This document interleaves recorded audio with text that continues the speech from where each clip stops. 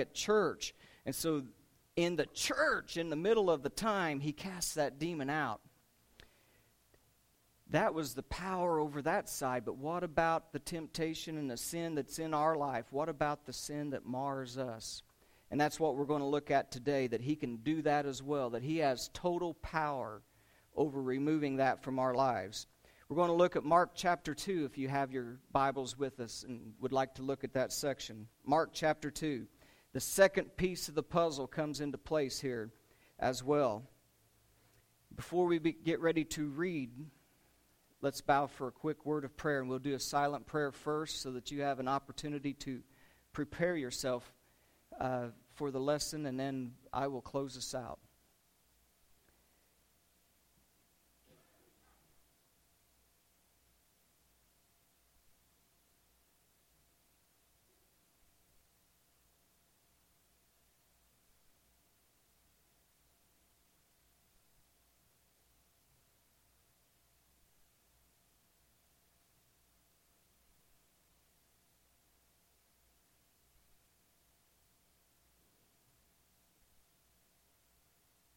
Father, thank you for this opportunity to talk with you.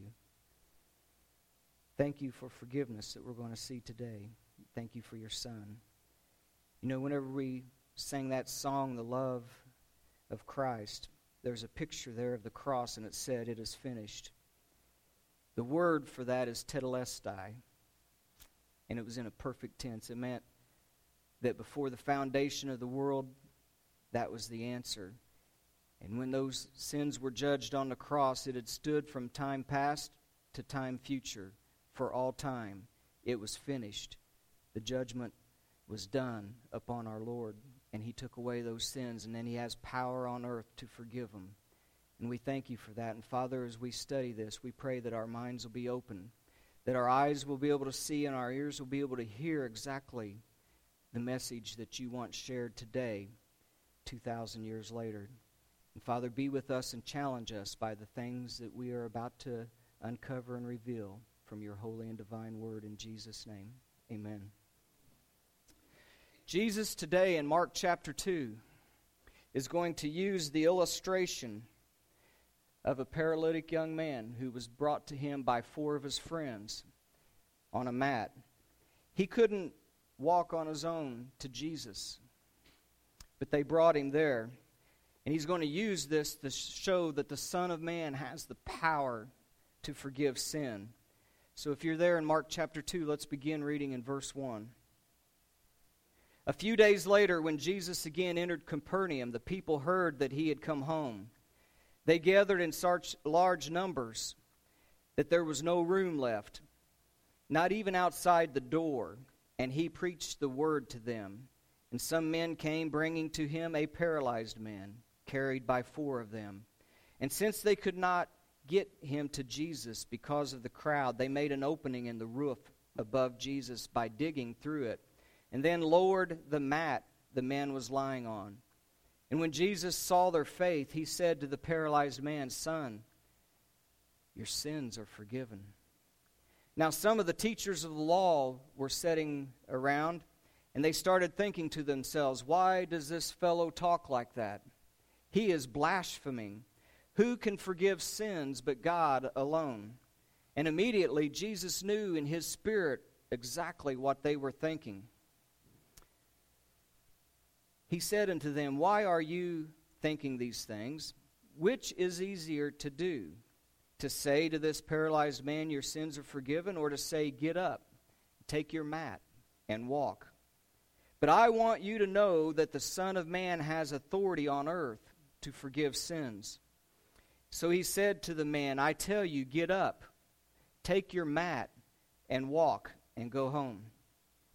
He got up, he took his mat, and he walked out in full view of them all. And this amazed everyone, and they praised God, saying, and in our language today, "We ain't never seen nothing like that before." What an amazing story. And I want to tell you that as I put this lesson together this week, that I fell in love with Jesus. And I've told a few people, yeah, I thought I knew him. But I fell in love this week with this story. It's broke me up every time I've went through it. And I just hope that in some way that the Holy Spirit allows me to present it to you as He did to me as I was studying it this week. This is such a powerful section of Scripture. It knocked me out as well. We find Jesus back at Capernaum. It says in the text here, back home. It seems that this was his home base. If you go back to chapter 1, we finished last week discussing about he had went to the synagogue and cast out the demon. And then after that, as you continue the rest of the chapter, he had went to Peter's home, Peter and Andrew. And he went there with them, and his mother-in-law was sick, and he touched her hand and grabbed a hold of it, and he lifted her up. And she got up then and was healed of the sickness, and then she went about fixing the food for him. People started coming all around out of the woodwork, bringing to him the sick and the paralyzed and the demon-possessed, and he took care of them all. And there was such a surrounding of the house that next morning he had to go out and find a quiet place. He had to find a place to recharge his batteries with God and to pray. The disciples went looking for him. They woke up and he wasn't there, and they said, "Where's he at?" And they started looking all around. And they went and they found him in this secluded place. And they said, "Where have you been? The people are seeking you." And he said, "I've got to go and teach in other places. Let's go. I'm going to go around." And he went teaching throughout then all of the area of Galilee for a few days. And then now as we come back to chapter 2, it says that he has come home. In the King James Version, I like that. It says he's in the house. That was a popular saying a few years ago, especially if you was like watching ESPN and you would see on Monday night before the Monday night game, the guys are going over stuff and there'd be a big play go on and they'd say, "Peyton Manning was in the house," and they would be all excited about it. That's what was going on here. It was exciting. The news went about that Jesus is in the house. He's back home. And so now they've come back here. Verse 1 says, after these few days, and this became home base for them. And that's why it kind of lends in the NIV to say that he was back home where it was. And Jesus began building his ministry then from there. And actually, if you visit Capernaum today, you can see the remains of that house. Archaeologists rediscovered it back in 1838. And when it was dug up, there were several articles found there. Articles of pottery and different things that had religious symbols on it. And it had names of Jesus, Simon, and Peter. And so it was very well thought that this was the house that they were at. And they built a church there. And the church of Capernaum is built over the top of these remains, and it has a glass floor so that the people, when they go in there, can actually look through as they worship and see the floor plan of where Jesus actually was staying at this time.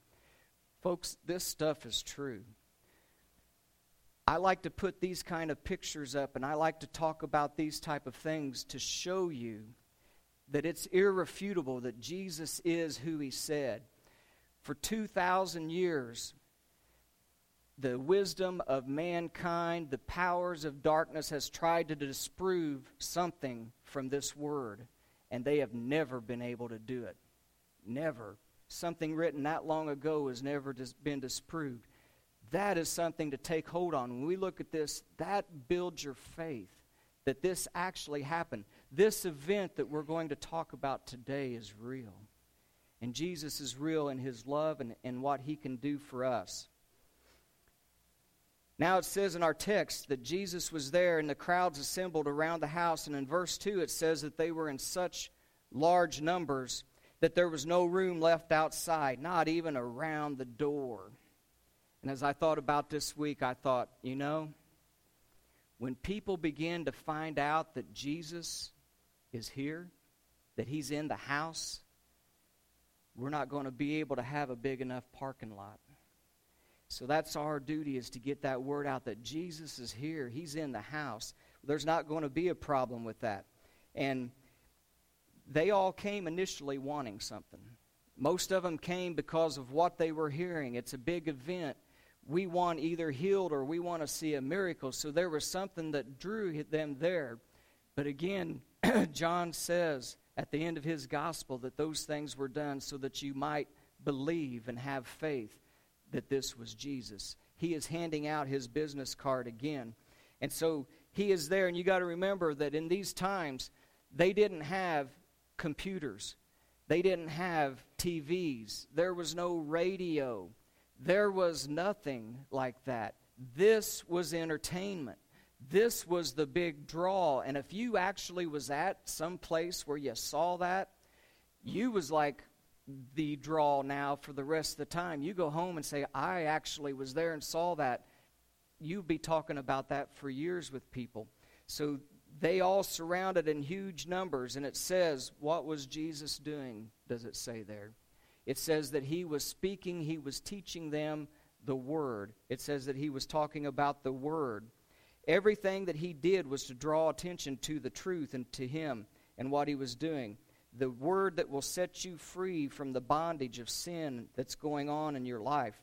There's a unique word here that's used about the describing the folks was there. It was how many it was. That unique word means it was innumerable. This was in the upper hundreds to the thousands of folks who had gathered around as the word spread, so that they were packed like sardines, and there was no more room, not even at the door. So now it says that he taught to them the Word. The word is logos in the original language here of what he was talking about to them. You know what he was teaching them then?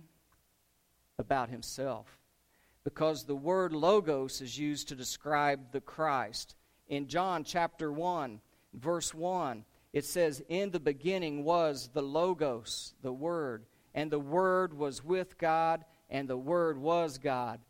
And as we're talking about the Word of God, I'm seeing the future of our church go by. Love those little kids. I love to see them every day. Someone asked me one time, does that bother you? I said, no, it doesn't bother me a bit.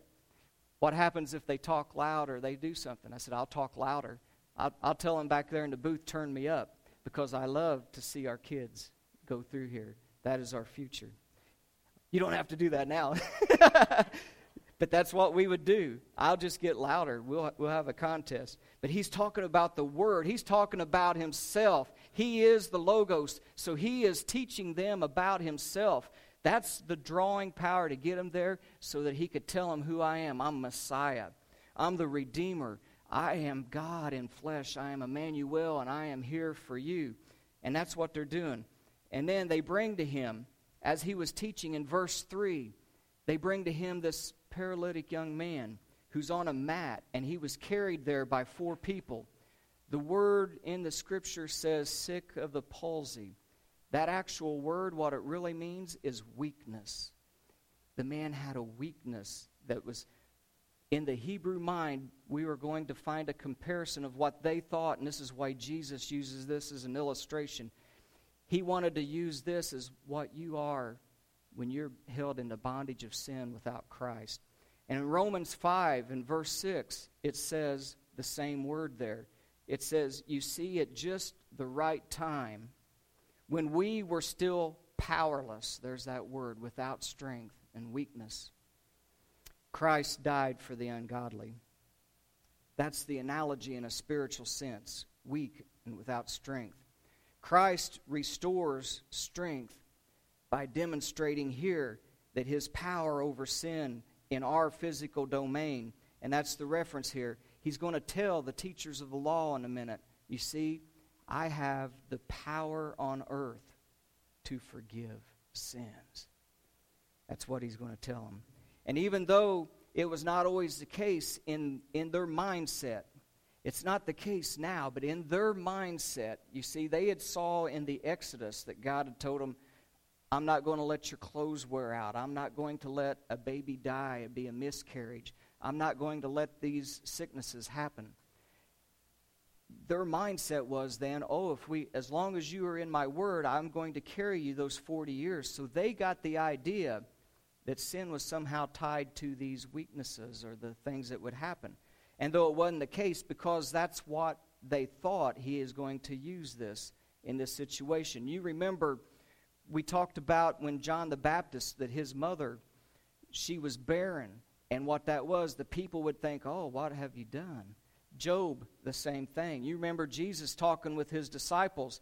They would say when he came to a blind man, who was it that sinned? Was it him or his parents? And he said, neither one of them.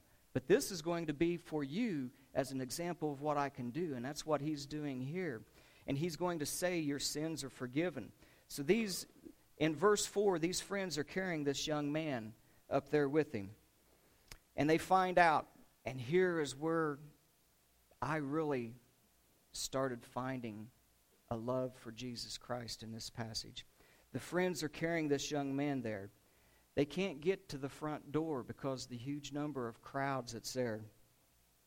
They made an opening in the roof above Jesus, and they're going to dig through the roof. And they're going to lower this mat down in front of him. And wow, what a vivid story. Think about what's happening here. Here's a young man. I don't know where he's staying at, but he's lying on his mat, and he can't do anything for himself. And he hears that this one that's called Jesus, has been doing some great things. They're saying that he might be the Messiah, that he might be the Son of God. Maybe he can help me in my situation. But I can't get there myself. What about you? There's been times in my life where it seemed like I was in bondage and I couldn't move, and it was hard for me to get there by myself as well. I needed some help, or I needed some prayers, and I needed different things. And I'm sure that you have too. This young man started asking for help. And he asked some friends and some family, and he finally got 4 people. And they came, and he said, I've heard about this one that's called Jesus, and I think he can help me. Can you take me there? And they said, we have heard of him too. Yeah, we will take you to him. And so these friends put him in a mat, and they carry him a long way. And they get there, and they're all excited, and then all of a sudden, what happens? There's no room. They're late to the party. They can't get there. The door's blocked. And you know what? The folks that are there aren't letting him in. I'm sure that they was saying, hey, we've got to see Jesus, and they wouldn't let him in. They was keeping him away. They didn't give up. They got a little creative. They said, we're going to find another way. We're going to go around to the back. Thank goodness for friends like that are creative and won't let you down and keeps fighting for you. Now picture this. They all agree and they take him. There's always going to be obstacles on your road to Jesus. There is going to be obstacles to keep you from either getting there in the first place or coming back to him when you're apart. There's always going to be an obstacle. There's going to be people that's going to try to keep you from there. There's going to be that evil one that's going to whisper lies to you that you shouldn't do that. You've got a past. You're not good enough. I'm here to tell you, don't listen to those lies. I'm going to introduce you to the Savior who says, I don't care, your sins are forgiven you. So we serve. When they brought him there and he saw their faith, he's going to tell them, as I was sharing with somebody this morning, we serve a from now on God. What happened whenever the disciples was there and they was doing the fishing and different things? Oh, I'm not worthy. Stand up. Come on and follow me. From now on, you're going to catch fish.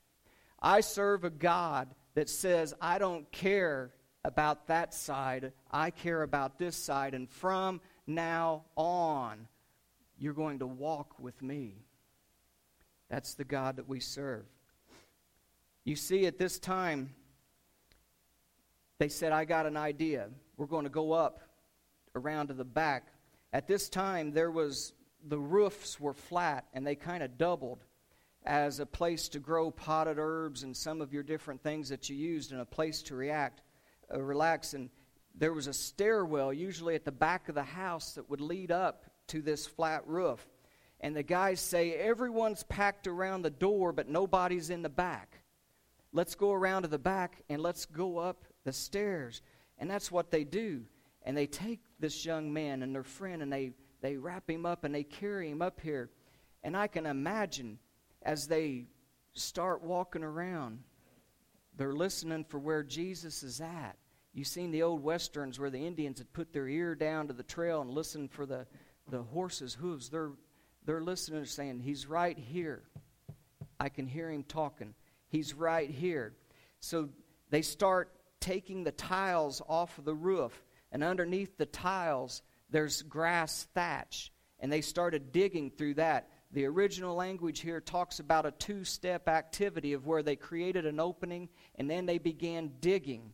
And so they find out where he's at. They take the tiles off the roof. They begin digging through the roof, and they make a great effort to get him to Jesus. It's not always going to be easy, and sometimes you got to think out of the box and be creative. But they found a way to get here. Now, can you imagine, as Jesus is sitting there teaching, and you begin to hear something? Peter's standing there too, and I always think of Peter. He's grinning. He's sitting there. I'm right here with the Lord, and I'm standing by his side, and he's in my house, and that's home base. But all of a sudden, he begins to hear something up on the roof. Jesus is talking, and he hears it a little louder.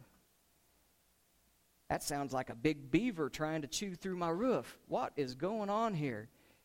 I can picture him starting to get a little upset. Now, Lord, this is a little off the hook. You could use the house, but I didn't want folks coming and tearing it up in a party. Well, all of a sudden, dirt starts dropping down. And Jesus has been talking, and I can just picture him now seeing the dirt start falling. And it comes down. All of a sudden, now light shines through. A hose starts being made. You know what happens next? I picture, as I was doing this, a couple of heads poked down through that hole. And a couple of people look down, and I see Jesus looking back up. And he has a smile on his face. He says, bring him down. Bring that young man down to me. So they start making the hole bigger and bigger, and they make it big enough to where they can drop the young man down, and they bring him to him. And what does Jesus do? Remember, this is God with us. What is the reaction? He looks at him, and he loves him, and he says, I see your faith. Son, your sins are forgiven you. That's the God I serve. That's our from now on God. The man didn't have to say anything. He didn't have to say, but please forgive me. You don't understand what... No, you don't have to say a word. I see your faith. Your sins are forgiven. I don't care how you come to him. If you have to crawl, cry, get dragged by 15 people, all you got to do is bring your faith. If you've got your faith with you when you come, that's what he will see. And that's what he wants. Matter of fact, I got some people that'll help you anytime that you want. All you got to do is call me. This young man had 4 friends who carried him there. I got 4 friends too that'll bring you to him anytime you want. Their names are Matthew, Mark, Luke, and John. I think that there was a reason there was 4 gospels. Just like this man had 4 friends to carry him there. I've got 4 friends that will help you get to Jesus anytime that you want to. All you got to do is bring your faith, and we will show you next what happens. He looked at them and he said, I love what he said next. Jesus' first words to him was son. That word teknon means a toddler who is totally yet willingly dependent upon someone for everything in their life, to care for them. He looked at this young man and he just said, son, I see your condition. I'm taking care of you with everything. Your sins are forgiven you. He didn't say a word. It's like one of my favorite songs. He came to him in faith, and Jesus looked at him and he saw that faith, and he saw, I'm sure he read that young man's mind like he's going to read the teachers here in a minute. And like one of my favorite songs, what he saw in that young man was, my only hope is you, Jesus, my only hope is you. And Jesus said, I see that hope, and I see that faith. And son, I know you're dependent on me, and I forgive you. Now, I want you to notice that Jesus spoke to the man's conscience long before he ever spoke about his illness. I came across a quote this week putting this together from a man named McLaren, and it's a classic. It's a jewel, and I wanted to share that with you today. It says that the taproot of all misery is sin. Hacking away, and until that is dealt with, until the taproot is dealt with, hacking away at the branches that grow from it is a sad waste of time. And if you've seen a tree that doesn't have a taproot and the roots grow sideways, what happens when the wind blows? Flips over, can't stand. This taproot, if you're having deep problems, you've got to deal with it. He says that the taproot, the thing that grows deep of misery, is sin. This is why you've got all kinds of people that try to help you these days, psychiatrists and different programs and different things. But they are not trained to deal with the taproot of what's causing the problem. Oh, they'll try to hack a couple of branches off for you. But most of them aren't Christians, and most of them aren't trained skillfully in the Word of God. And so all you're going to be doing is wasting time, hacking away at branches. The issue of sin is a God thing. It's a God thing. It takes the blood of the Lamb, and it takes the prayers of forgiveness, 1 John 1:9. So until it is dealt with, you and I are only hacking away at the branches. But then when Jesus gets ready to tell him that your sins are forgiven him, the scribes and the Pharisees in verse 6, they will never let you down. Anytime there's something that needs to be brought out and paid special attention to, they're there to make sure that that happens. And in verse 6, they've uncovered a doozy this time. All of a sudden they're listening and they snap to attention and say, what did he say? Did he say what I thought he did? Your sins are forgiven you? That's blasphemy. Only God can do that. You know how they heard what was going on? You remember what it says in another place that they always think that they have to have the best seats in the house. They are the ones that's up close and could hear what was really going on and being said. And so they were sitting there and they snapped too. He just said something that only God can do. And Jesus is saying, bingo, you get to go to Final Jeopardy now, because that's exactly what I wanted you to think. And guess what? They're saying, why does this fellow talk like this? In verse 8 it says, Jesus immediately knew in his spirit what they were thinking in their hearts. That's still true today, by the way. He knows what we think, and as a man thinketh in his heart, so he is. It says he saw what they were thinking in their hearts, and all of a sudden he starts telling them that. You know what that is? Clue number 2, that I am God. not only am I going to have this ability, but I also just read your mind, and I'm telling you what you said. He said, I know why you're saying, why are you thinking these things? But what is easier, verse 9, to say to this man, your sins are forgiven, or to take up your bed and walk? I'm going to tell you what's easier. It's to take up your bed and walk, because it took the blood of Christ to forgive sins. That was a little harder. He can speak the words here, but because of his death, he can also speak the words that your sins are forgiven you. He says to them, I could just tell the man that his sins are forgiven, but so that you know, he says in verse 10, I want you to know that the Son of Man has the power, the authority to forgive sins on earth. So he said to the man, son, get up, take your mat, and walk. And what happened? If you look at verse 12, it says that he got his mat, and then get this. It says, in full view of everyone, he took up his mat, and he walked. Now I want to tell you, you make no mistake, if you go to a high school football game, and you're standing there, if you saw somebody come in on a blanket with 4 people, you saw it and you've paid attention to it. That doesn't go unnoticed. Everybody in this crowd saw what happened. They heard the buzz inside. They saw him go on the roof, dig a hole.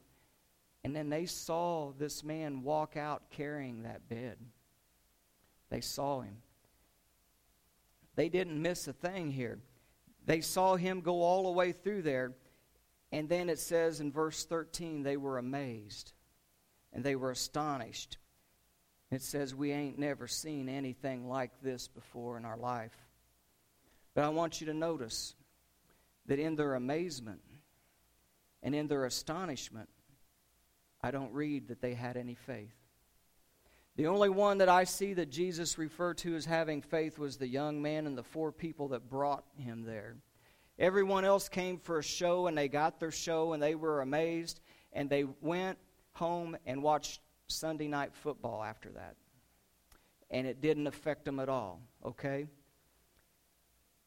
They saw him get up on his own 2 feet and walk out, and it didn't affect them. I'm going to close now with chapter 11 of Matthew as the band makes their way on up. Matthew chapter 11. And remember, Jesus and this young man that's on the mat and the home that they're in is in Capernaum. Remember, that's now his home base. They're in Capernaum. And they've saw all of these things that's been happening in Capernaum in chapter 1 and chapter 2. When you go to Matthew chapter 11, I read this. And you, Capernaum, in verse 23, you will be lifted up to the heavens? No. You will go down to Hades. For if the miracles that were performed in you had been performed in Sodom, it would still be standing. But you didn't. And I tell you that it will be more bearable for Sodom on that day of judgment than for you. And I say, really? Think about what is actually being said there. Let's take that scripture out of the box, out of the Bible box, and look at it. What Jesus said in Matthew 11 is, you saw what I did in chapter 1, you saw what I did with the man in chapter 2, and it didn't affect you. If the folks in Sodom, it's going to be more bearable for them, because if they had saw these things, they would have repented. They would have had faith in me, and it would still be standing. And they didn't have that opportunity. But you did. But you saw these things, and you go on about your life, and it doesn't affect you. It doesn't change your mind. And you didn't believe in me as the Son of God. You went home that night and watched Walking Dead, which fully described what you are, because you didn't listen to me. You saw all these things. I can't imagine that it's going to be more tolerable for a place whose name epitomizes homosexual activity. That when angels of God came there to drag Lot and his family out, they threw a riot in the town and wanted to take those angels for themselves. And it's going to be more bearable for them. That's some tough stuff. But you know what about us? We even have more than Sodom and Capernaum, because we have my 4 guys, Matthew, Mark, Luke, and John. And there's so much more in there than was ever saw in Capernaum or Sodom. So I pray, and I bring that up only because I love each and every one of you. And if there is someone in here who needs to make that step, please do. Don't leave and just go back and not let it affect you. Like this man on the mat and his friends, bring your faith. And that's all you have to bring today. If you need to be baptized into Christ, or if there's something that you just really need special prayers for, make that known today. Let's pray. Father, thank you for your word. And thank you for challenging us with this, that not only do we see our Savior in such a special way, that he would stand there and smile and see the faith of these young men as they pop their head through the roof, and you say, come on down, and son, don't say a word, I forgive you. May we be challenged to believe that that is you, and that you love us that much, and you tell us the same thing.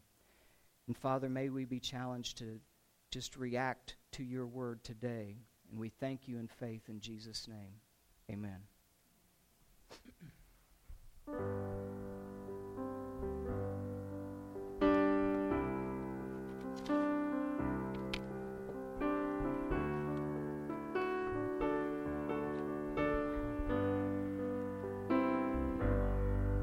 On a hill far away stood an old rugged cross, the emblem of suffering and shame.